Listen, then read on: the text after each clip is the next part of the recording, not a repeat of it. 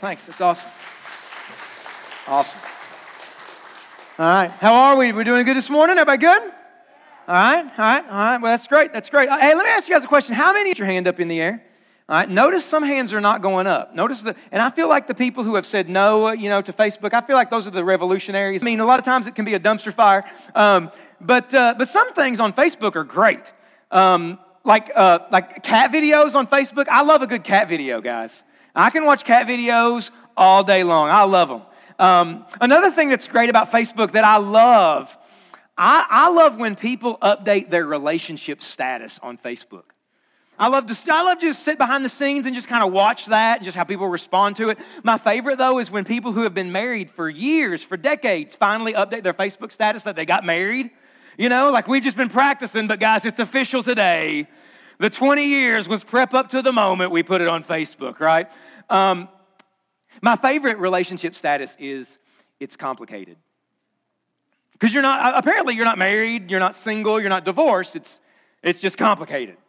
And I want to talk to us today about a relationship that we have that I think, me personally, maybe you would agree, that if I could update my relationship status about this particular relationship, it would probably be, and I would probably put it here and just leave it here, my relationship status would probably be, it's complicated. And the relationship that I'm talking about this morning is my relationship with this.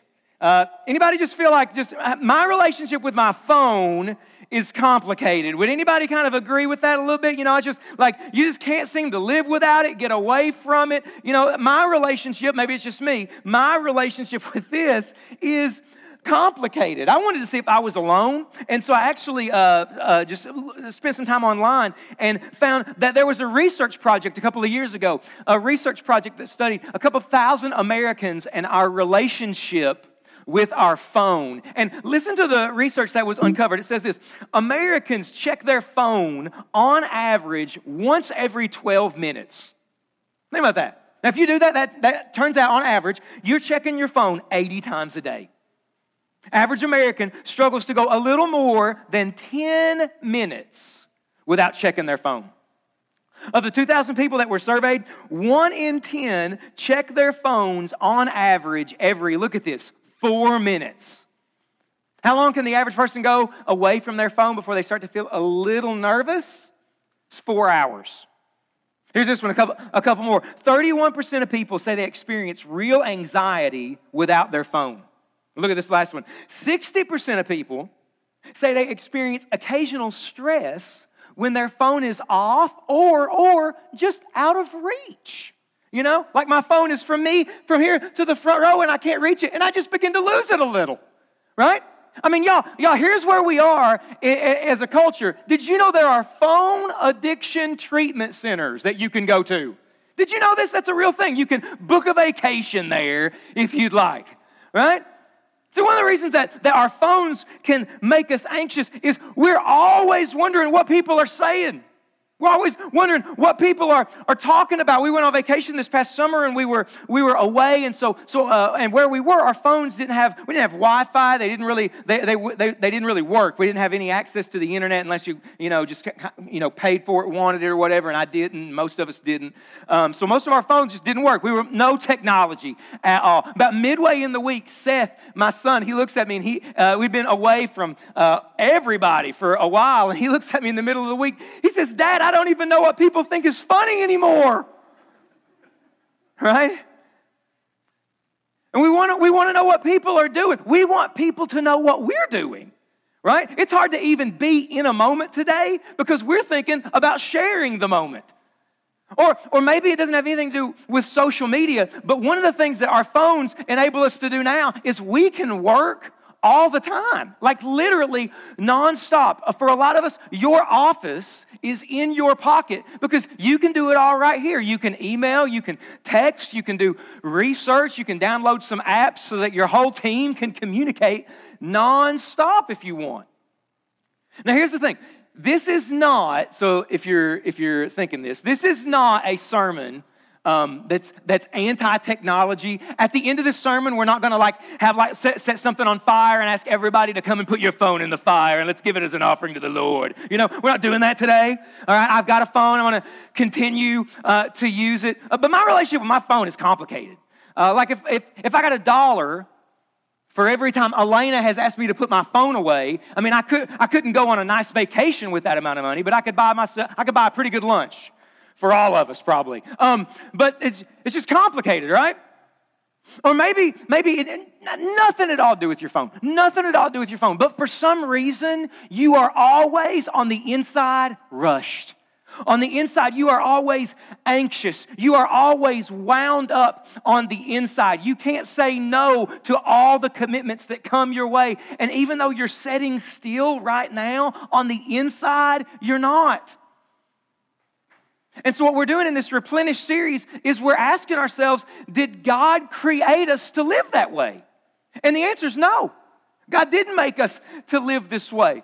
See, when you look at the scriptures, the men and women who really encountered God, they didn't do it running 100 miles an hour. They did it as they slowed down. So 1 Kings 19 is the story of Elijah, if you know that story. It's the story of Elijah literally comes off a mountaintop experience with God. Comes off of the Mount Carmel. He's just had a showdown with the prophets of Baal. And Elijah, God shows up. God shows that he's the one true and living God. It's an amazing thing in 1 Kings 18. Read it if you've never read that story. But after that amazing experience, there's this really evil woman named Jezebel. And she puts word out all through Israel and Jerusalem that she wants to kill Elijah. Elijah hears what she's saying. He gets depressed. He gets anxious. He literally runs into the woods, finds a cave, and hides in that cave and begins to wish that he would die. And so God comes to Elijah right there in that cave. And God comes to him and says, Elijah, I don't know why you're in this cave. I want you to get up and walk out of this cave because I'm going to meet you on the outside of it. And so God tells Elijah that he's about to have this encounter with God. And so Elijah gets up and walks out of the cave. And suddenly there's this really strong, powerful wind that comes and just completely consumes Elijah. And God wasn't in the wind. And then there was a powerful earthquake. Everything around Elijah started to move and God wasn't in the earthquake. And then the Bible says that there was fire, and somehow Elijah is mysteriously, supernaturally surrounded by fire, and God's not in the fire. There was all kinds of activity, and the Bible says that God wasn't in any of it. And then it says that there was a whisper. And God spoke to Elijah in a whisper. Has anybody ever whispered to you? When somebody whispers to you, what do you got to do? You got to stop what you're doing and get real still and real quiet just so you can hear them, right? Because they're whispering.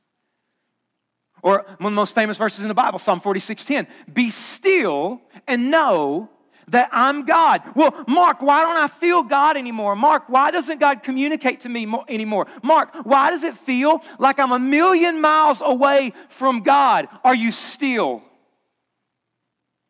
Because God just seems to have a consistent track record of speaking and revealing himself in a whisper, in stillness. As we slow down, as we're still, all of a sudden that's the environment where we can know that God is God. And so what I want to do today is we're in the second part of this series. We're talking about taking care of our souls, being replenished on the inside. I want to figure out how to do that. I want to figure out how to be still and know that God is God. Now, here's the problem that a lot of us have as Christians. As Christians, we're always thinking about doing something. We're always thinking about what we've got to do. And so when we talk about taking care of our souls, here's what a lot of us think. And I know that a lot of people think this because people say this to me all the time. When we talk about taking care of our souls, we think, oh, you know what? I need to read my Bible more. Oh, you know what? Yeah, I know I need to really take care of my soul. I need to pray more. And listen, y'all, I am pro-Bible and prayer. But what if the problem is not that we need to read our Bibles and pray more? What if the problem is that we don't know how to slow down and listen to God speak? I mean, think about it. Most of the time when we come to God, it's a pretty one-sided conversation, isn't it? We come to God, we got a grocery list of things that we want to talk to God about. We want God to do this. We want God to do this. We want God. We are always talking. Do you ever know somebody that just always talks and you can't get a word in? Don't look at them. Right? Hello? Hello? Don't look at them. Right? I wonder if God's ever in heaven looking at us, looking at me, where all I'm doing is talking, and I want to hear God speak to me. I wonder if God ever looks down at us, says, I would love to talk to you, but you won't shut up. You're always talking. I can't get a word in edgewise. How do I do that? How do we do that? Listen, what we're going to talk about today, all right, what we're going to talk about today is the hardest sermon in this whole series. It's the hardest sermon in the whole series. In fact, I'll even say this. This is the weirdest sermon in the whole series. Because everything in you and around you is going to tell you you can't do this. Everything in you and around you is going to tell you to not do this. But I'm telling you, if you would lean in to what I think God has for our church right now, if you would lean in, even though there's going to be so many objections to why you can't do this right now, if we would lean in and say, all right, what would it look like if I were to try to start to be still so that I can know that God is God? What would that look like? I want to try to answer that for us today. So if you got a Bible, I want you to go ahead and open it up to Psalm 131. All right? Psalm 131 is where we're going to be. Now, we're going to do something different here. We're going to read Psalm 131. It's just 3 verses. But we're going to read the whole Psalm 131, all 3 verses. First in the English Standard Version. That's the translation that I use every single week. But then to help us get another grasp on it, maybe a better grasp, we're going to read it from a paraphrase of the Bible called the Message. Message just takes the Bible, puts it in common everyday English, try to help us to understand. All right? So we're going to read all 3 of these verses. Psalm 131, ESV first, that's what's on the screen, then in the Message. Let's read this. Watch this. This is David. King David, he's got things to do. He's got responsibilities. He's got deadlines. He's got a lot on his plate. Let's read. O Lord, my heart is not lifted up. My eyes are not raised too high. I do not occupy myself with things too great and too marvelous for me, but I have calmed and quieted my soul. Like a weaned child with its mother, like a weaned child is my soul within me. O Israel, hope in the Lord from this time forth and forevermore. Let's read the same thing, but in the Message. Now watch this one, all right? Here's the Message. God, I'm not trying to rule the roost. I don't want to be the king of the mountain. I haven't meddled where I have no business or fantasized grandiose plans. I've kept my feet on the ground. I've cultivated a quiet heart. Like a baby content in its mother's arms, my soul is a baby content. Wait, Israel, for God. Wait with hope. Hope now and hope always.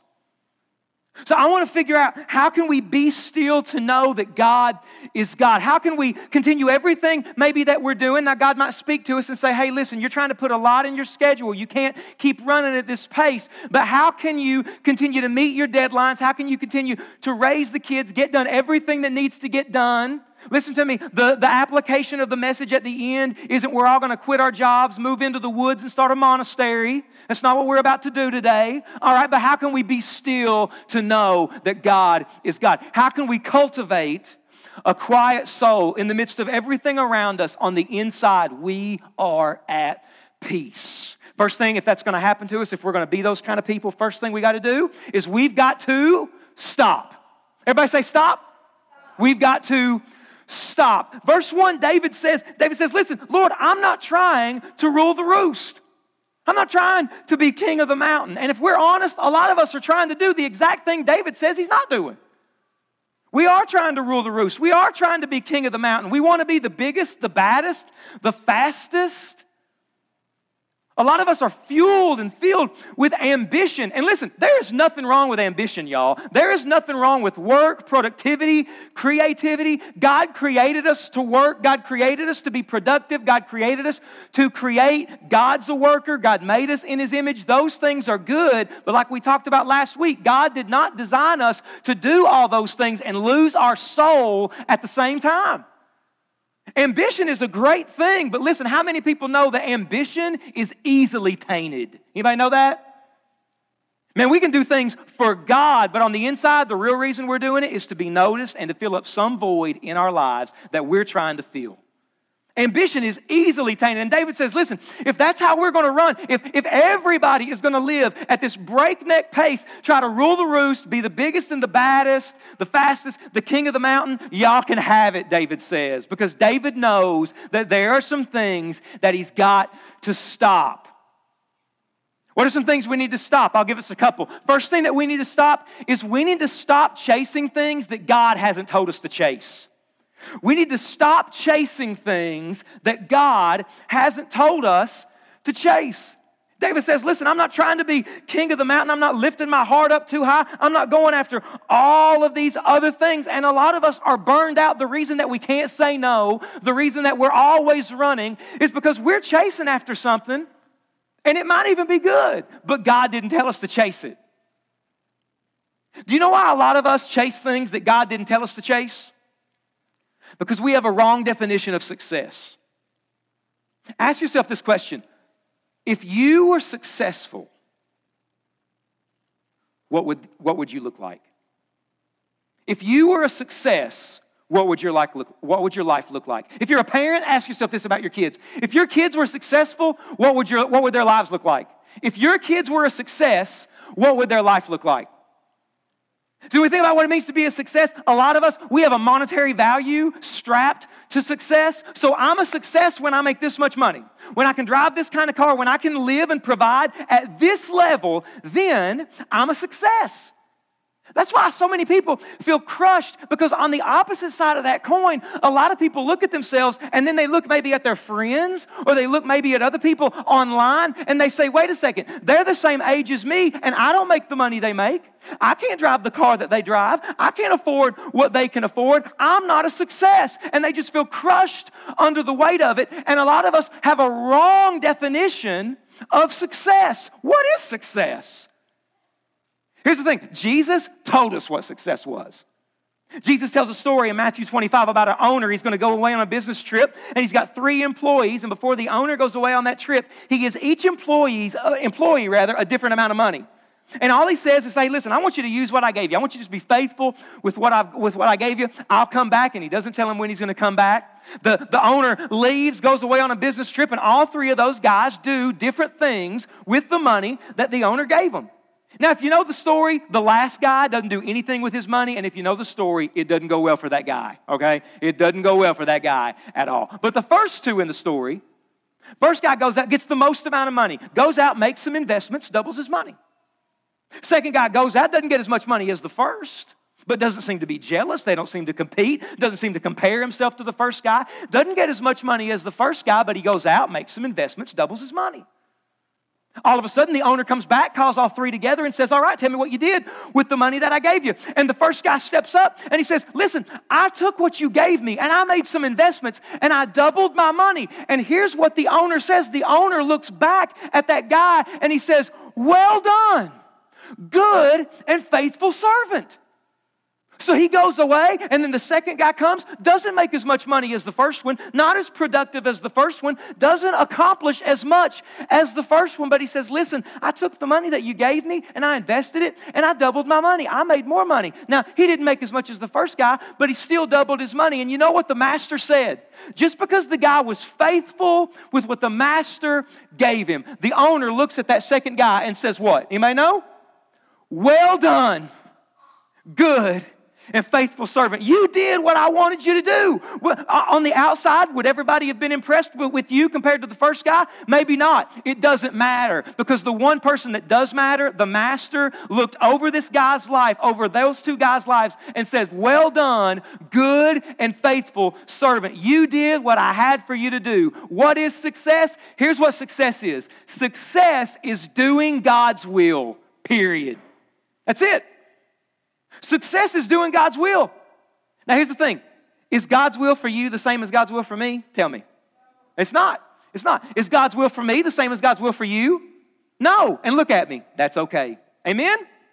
You gotta listen, in the social media world that we live in, that's not okay, because I gotta compete with you. I gotta be better than you. I gotta impress you. And listen, I'm just telling you, that's the reason that so many of us are worn out and stressed out. We are chasing something God didn't tell us to chase. Success is God's will, period.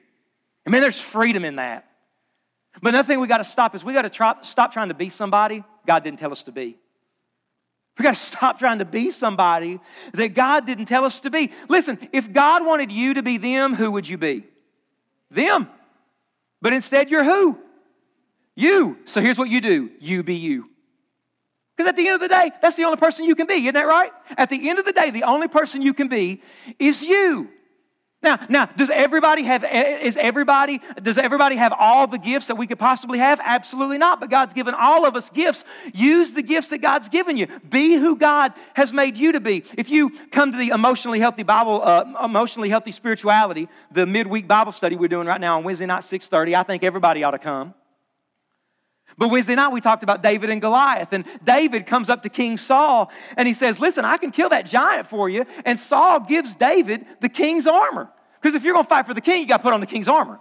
And if you know the story, you know that David puts on that armor, and David, it says, just a scrawny little teenager. David puts on Saul's armor, and Saul's armor's too big, hangs off of him. David can't move, and because David, watch this, because David knows God and David knows David. David says, this ain't me, Saul. This ain't me. And he has enough frame of reference to take off Saul's armor, be comfortable in his own skin, be comfortable with who God made David to be, takes off that armor, goes to the creek, gets 5 rocks, a couple minutes later, Goliath's dead. Hello? Why? Because David knew God. And David knew David. Man, some of us are trying too hard to be somebody God didn't create us to be. And I'm just telling you, there is freedom in living for an audience of one. And if the main ambition of my life is to hear Him say, well done, good and faithful servant, then I'm good. It might not go viral, and I may never get in a book. Nobody may ever know my name. But if He is satisfied, well done. If I can do God's will, then that's good enough. Amen? Amen. And you got to check your heart to get there, man. The world doesn't tell you to get there. The world will not tell you to stop. But God says there's some things you got to stop. And I don't know what it may be for you. It might not be these two things. Maybe it is. You're just filling your schedule with stuff you can't compete with. You can't meet those demands, and you're running too hard. I don't know what it is to stop. But one, if we're going to be still and know God is God, first thing we got to do is stop. And then here's the hard one. And this is the big one.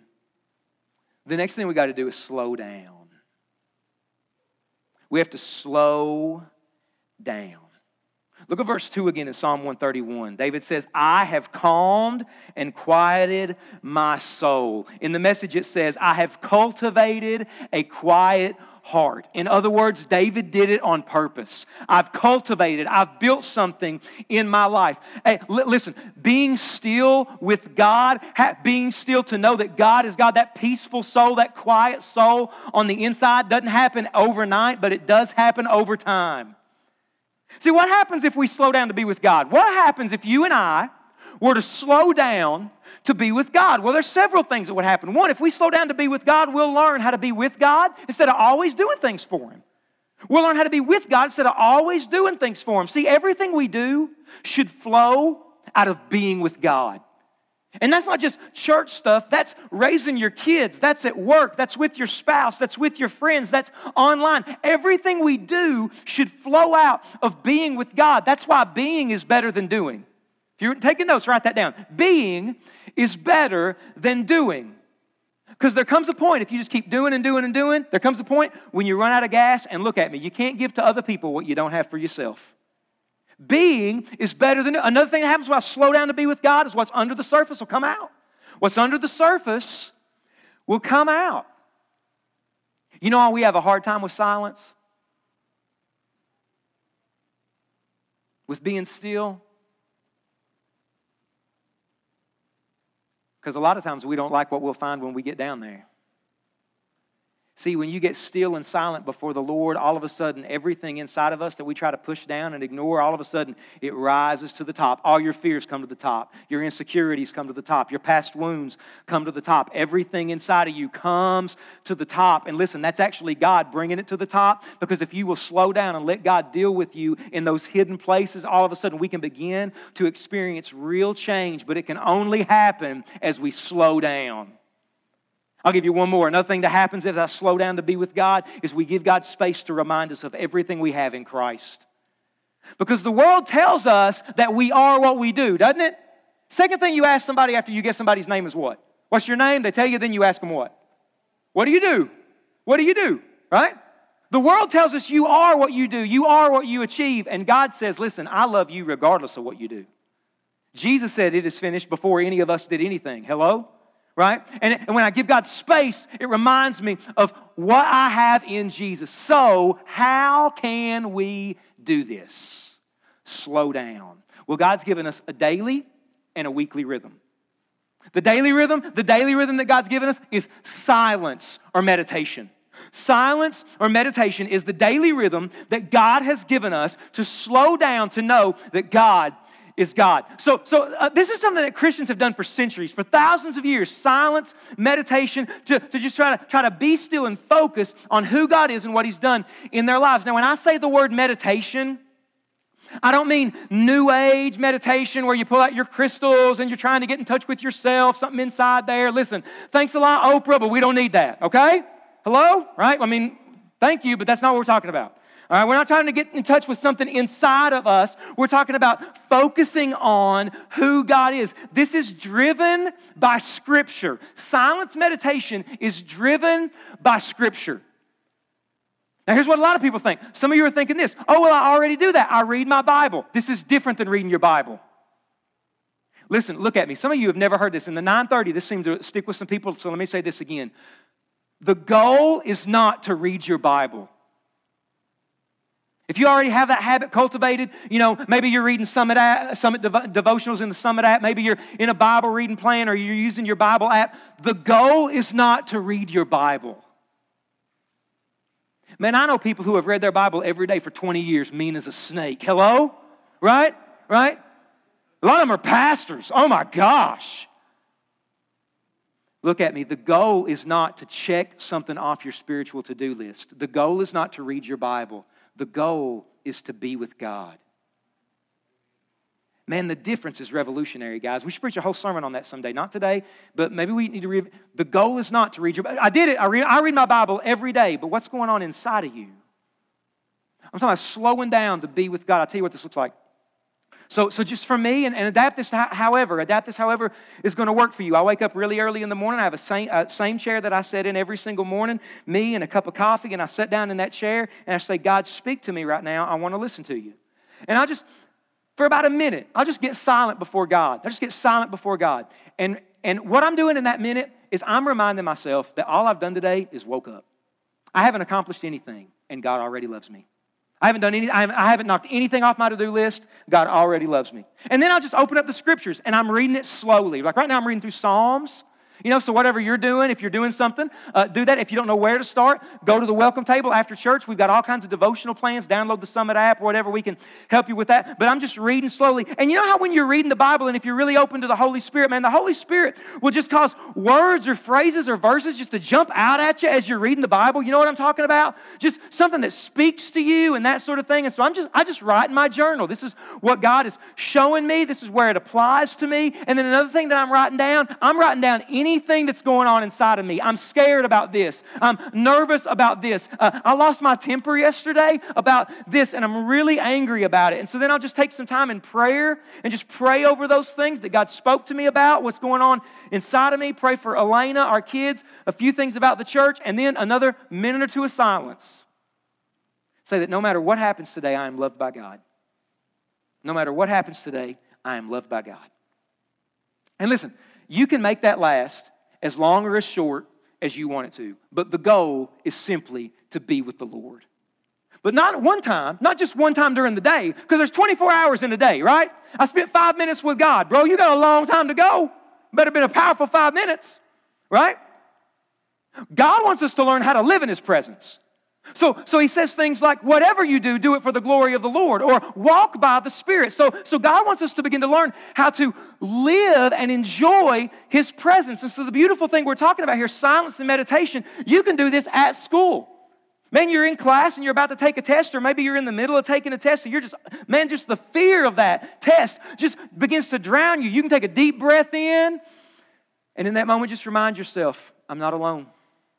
God is with me right here.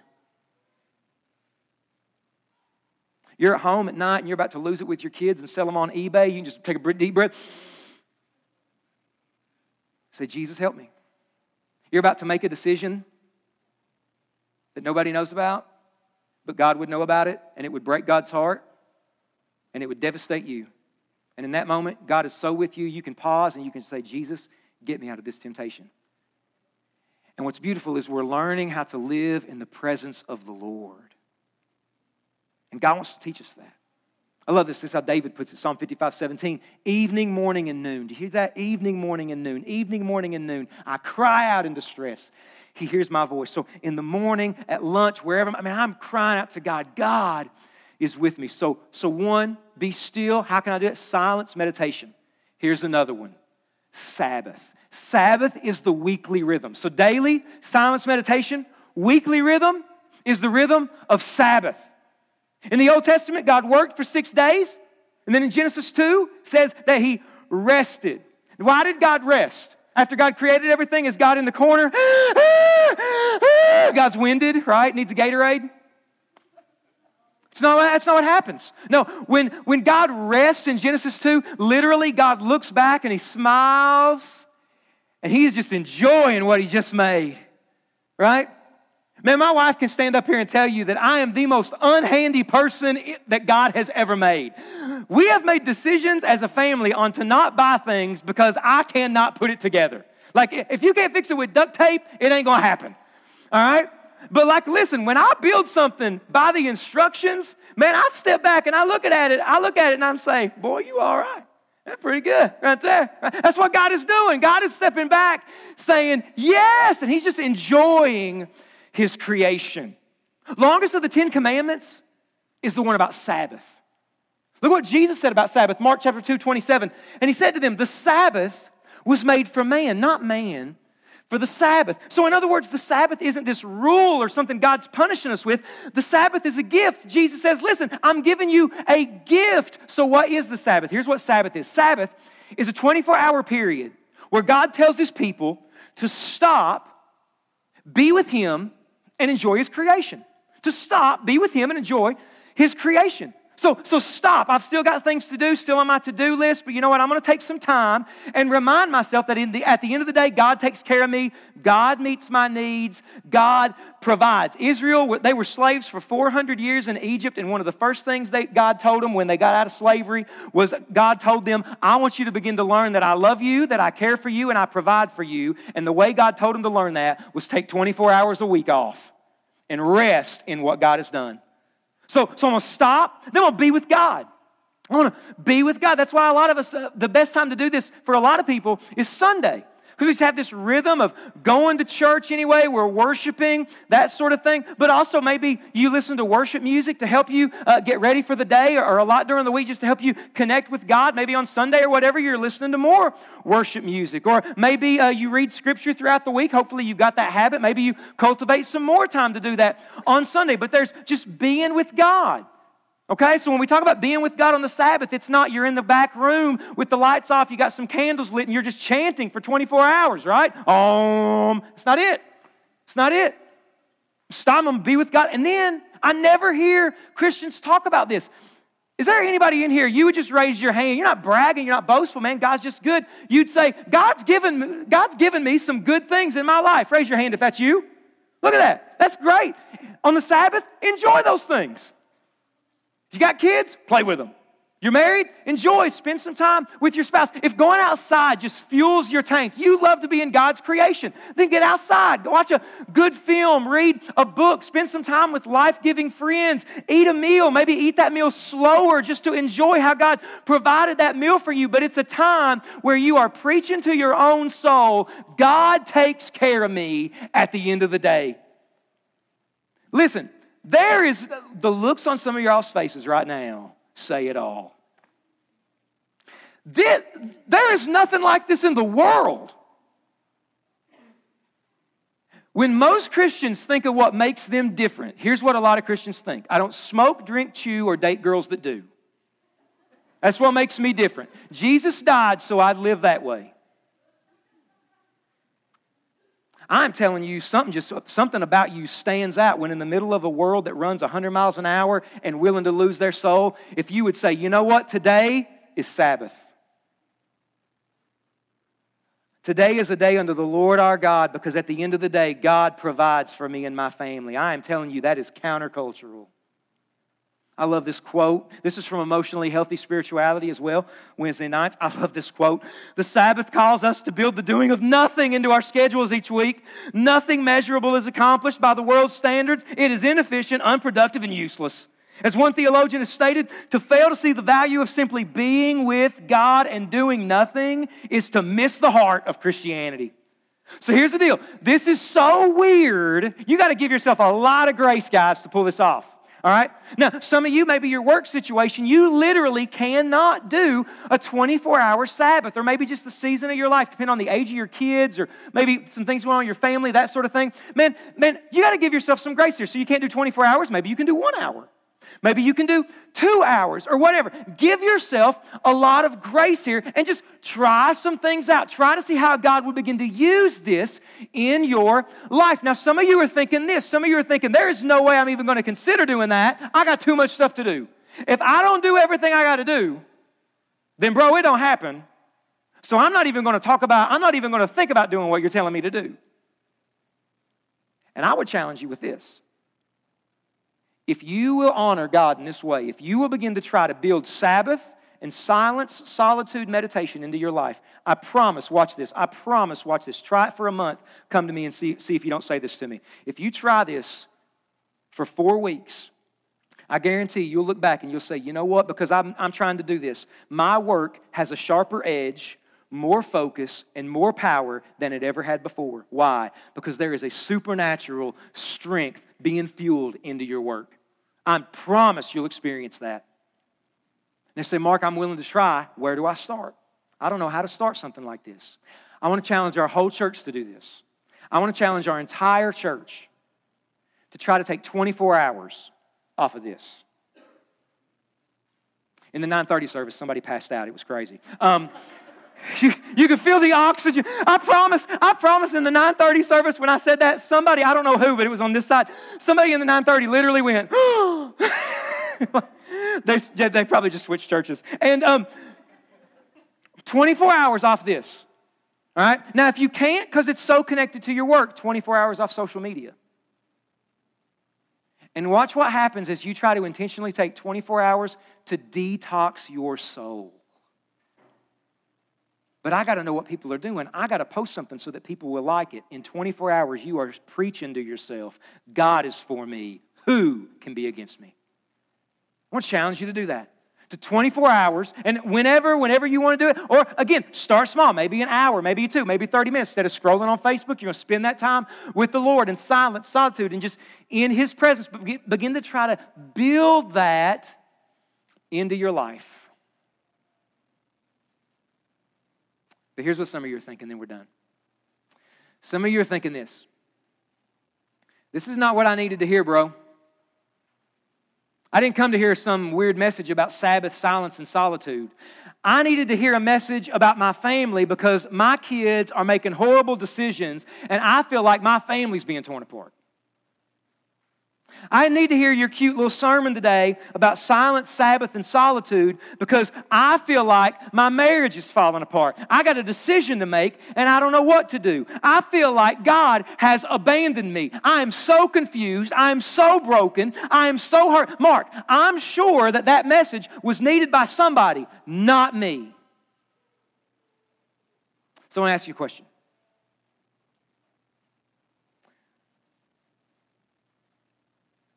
Where do you need God to speak to you right now? Maybe it's about your kids.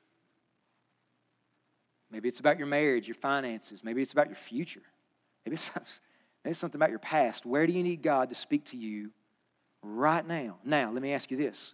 If God were to speak to you, would you even hear it? Or are you going so fast and so hard you would miss it? Or has sin and just a bunch of stuff just clogged up your heart, and if God were to speak to you in that place, you wouldn't hear it? But I am telling you that one word from God, if the Word of God created the universe, a word from God can change your life. How can I hear that word? Apparently, God likes to speak in a slowed down, still whisper. So here's what we're going to do. We're going to take about 30 seconds of just silence, 30 seconds of doing nothing. And just to whatever that area is, you're going to lift that up to God or begin to ask God, God, speak to me in this area. Or maybe, God, how can I start to do this? Because, God, I need you to speak. God, I need you to move, and I want to experience you and encounter you and see you work. But, God, you're telling me to slow down. What does this look like? Let's just take 30 seconds to be still before God.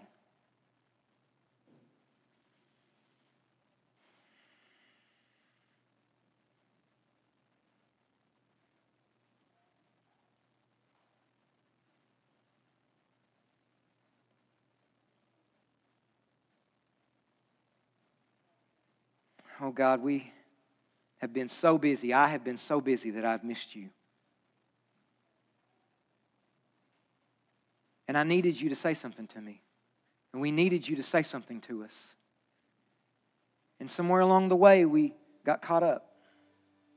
And we got distracted. And maybe it was really important. Or maybe it seemed important, but in the scheme of things, it wasn't. But God, right now, we need you to speak. Right now, we need you to move. And God, what you've said to us today is that you speak as we're still, as we're not trying to achieve, impress, perform, be noticed.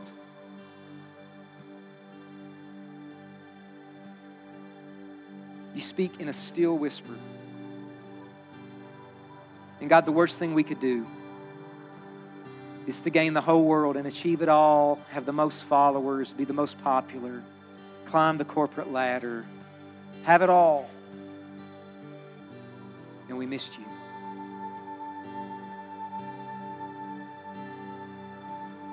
With every head bowed, with every eye closed. If you're here and you say, Mark, there's somewhere in my life I need God to speak. I need God to speak to me in a specific area of my life. If that's you, just raise your hand right now. I just need God to speak in a specific area. Hands all over this room, man, are going up right now. God, would you speak? Whatever that is, speak. Speak. And God, you might not speak right now in this moment. That's what we want, but you might not do it. You might test us to see if we'll slow down after this moment. So is there anybody here, if you're here today and you say, God is speaking to me and God is telling me to slow down, I need prayer that I would slow down. I don't even know what that looks like yet, but I need to slow down and hear from God. If that's you, just raise your hand right now so we can just pray for you. Man, all over this room. God, help us to do that. Help us to be people that the thing that marks our lives is the presence of God. But how can it if we're never with you? So God, help us to slow down and be still and know that you are God. And whatever this looks like, silence and meditation and being in your presence. Sabbath, whatever that begins to look like. God, don't let this end here today. We need you, Jesus. There's some people in this room, if you don't come through in the situation they're in, if you don't bring them out, I can't imagine where they're going to be in a year. And I just pray, God, there is somebody in this room and they are just running after something right now. And everybody around them says it's okay and the world says it's okay. And inside it might even feel right. But God, you are screaming today for them to slow down.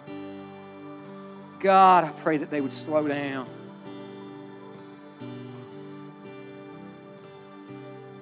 You might be here today and you've never surrendered your life to Jesus.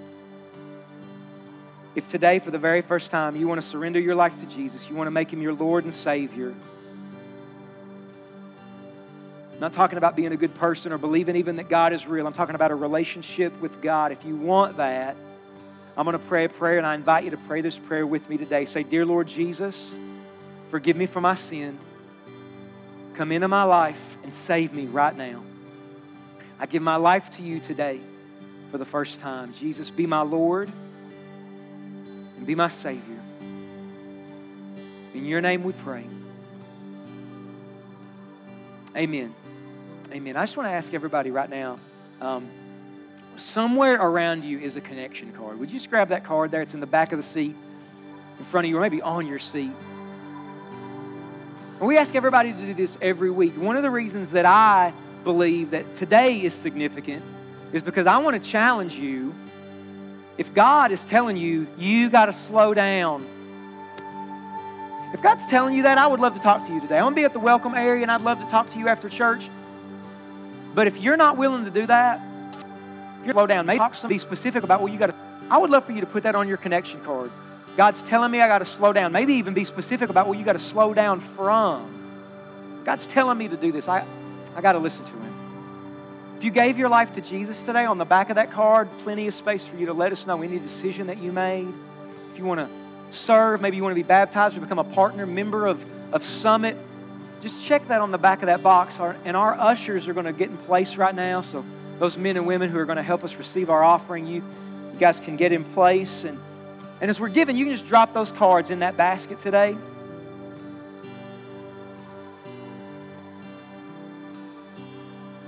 And this is a moment right here where every week we have a moment in giving that can change our hearts and change other people. Giving changes our hearts because it says to us, life's not all about what we have and the stuff we can buy and get. Life, real life, is found connected in Jesus. And Jesus says, wherever your treasure is, that's where your heart is. So